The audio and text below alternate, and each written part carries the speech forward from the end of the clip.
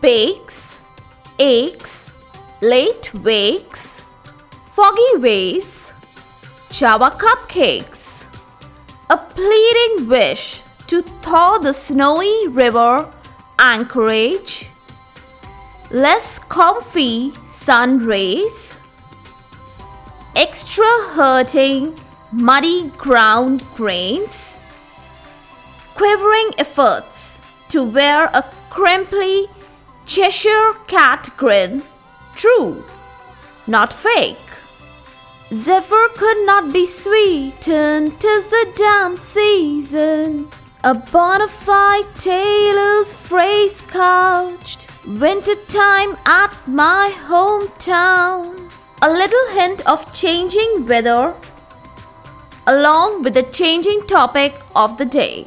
The dose response relations or the dose response curves. Welcome all to Is Pharmacology Difficult podcast. I'm your host Dr. Radhika Vijay, MBBS MD Pharmacology, and this is the audio hub to get the best simplified basic tips, strategies, methods, and lots of ideas to learn better, understand better, and make your concept crystal clear. If you really find and if there's a question hovering in your minds, is pharmacology difficult? Lend me your ears for a while and let in the magic of knowledge. Dose-response relationships or the dose-response curves, the two different components that make up these curves or relations, they are first the dose-plasma concentration relation or the curve, and second the plasma concentration response relation or the plasma concentration response curve. Now you have to understand that as the dose increases, the response also increases. Finally, we get the dose response curve in the shape of a rectangular hyperbola. And if we plot the same thing on the logarithmic scale, the shape changes to an S, capital S shaped, or better to call it sigmoid shaped curve. Now, there are so many advantages of having this logarithmic shape or the sigmoid shape. The most important one is the mid 1/3 linear zone where multiple doses can be plotted and compared. A wide range of doses can be plotted on the same curve. The middle portion, it signifies and helps to find the capital ED50, that is the effective dose. It is the 50% of the maximum response. And one thing you must remember is that it is indirectly proportional to the drug potency. Lower the ED50, higher the drug potency. What extra advantages can we get from this sigmoid logarithmic curve? A good comparison amongst the agonists, antagonists, they can be done and it can be studied.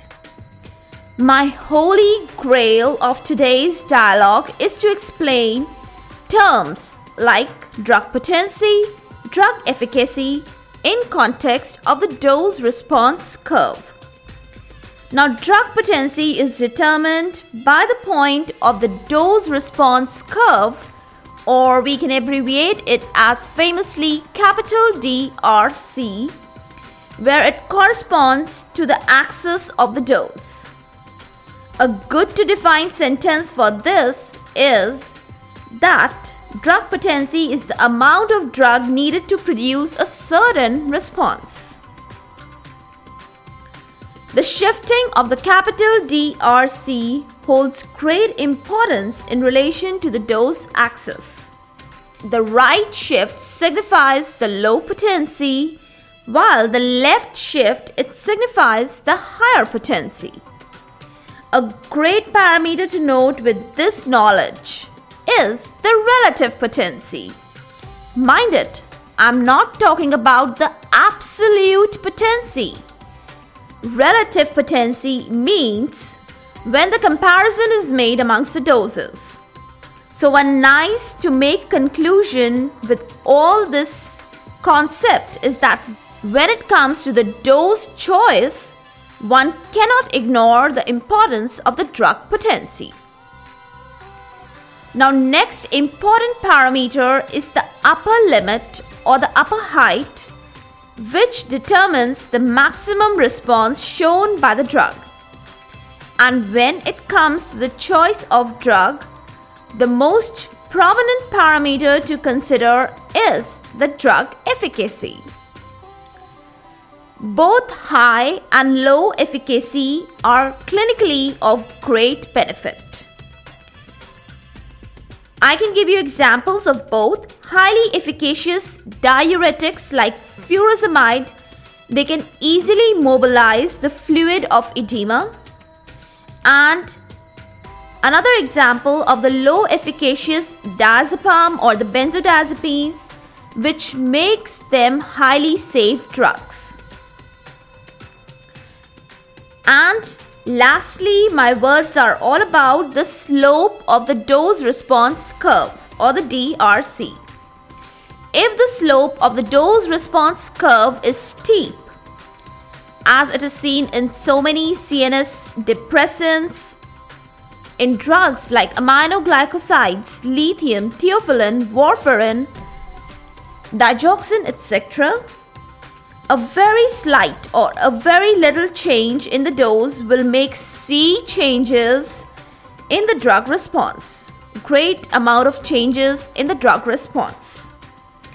And then we can use this concept to individualize the doses of the drugs.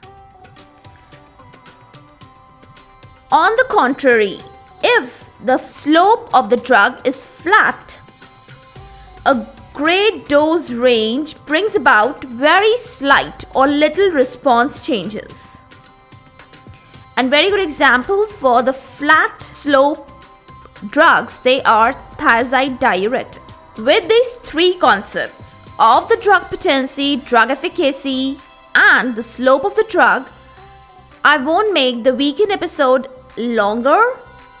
Well, the chase for the season 2 of my podcast is at peak now. And soon I will be launching into it. The countdown of the episodes is on. And soon it will be ending. Now today, before I depart, I have few things to tell you about which I recently ventured in. Now, first one is that I've set up a Patreon page and different membership levels. Nothing more to tell about it. You can go and visit it by yourself. The link is given in the show notes. And secondly, I've set up my new Teespring store. I've set up a broader merch with the help of the Teespring. And though I've just started on it, I will be adding many more things as and when I come up with new ideas. Meanwhile, you can just visit it with the help of the link given in the show notes. Okay, officially, as the weekend vibes take over, for all the updates and latest episodes of my podcast, do visit www.ispharmacologydifficult.com, where you can also subscribe for a free monthly e-newsletter of mine. It actually contains the latest updates about the medicines, drug information updates, and my podcast updates also. You can follow me on different social media handles like Twitter, Insta, Facebook, and LinkedIn. They all are with the same name, is Pharmacology Difficult. If you are listening for the first time, do subscribe and follow whatever platform you are consuming this episode. Stay tuned. Do rate and review on iTunes, Apple Podcast. Stay safe, stay happy, stay enlightened. Thank you.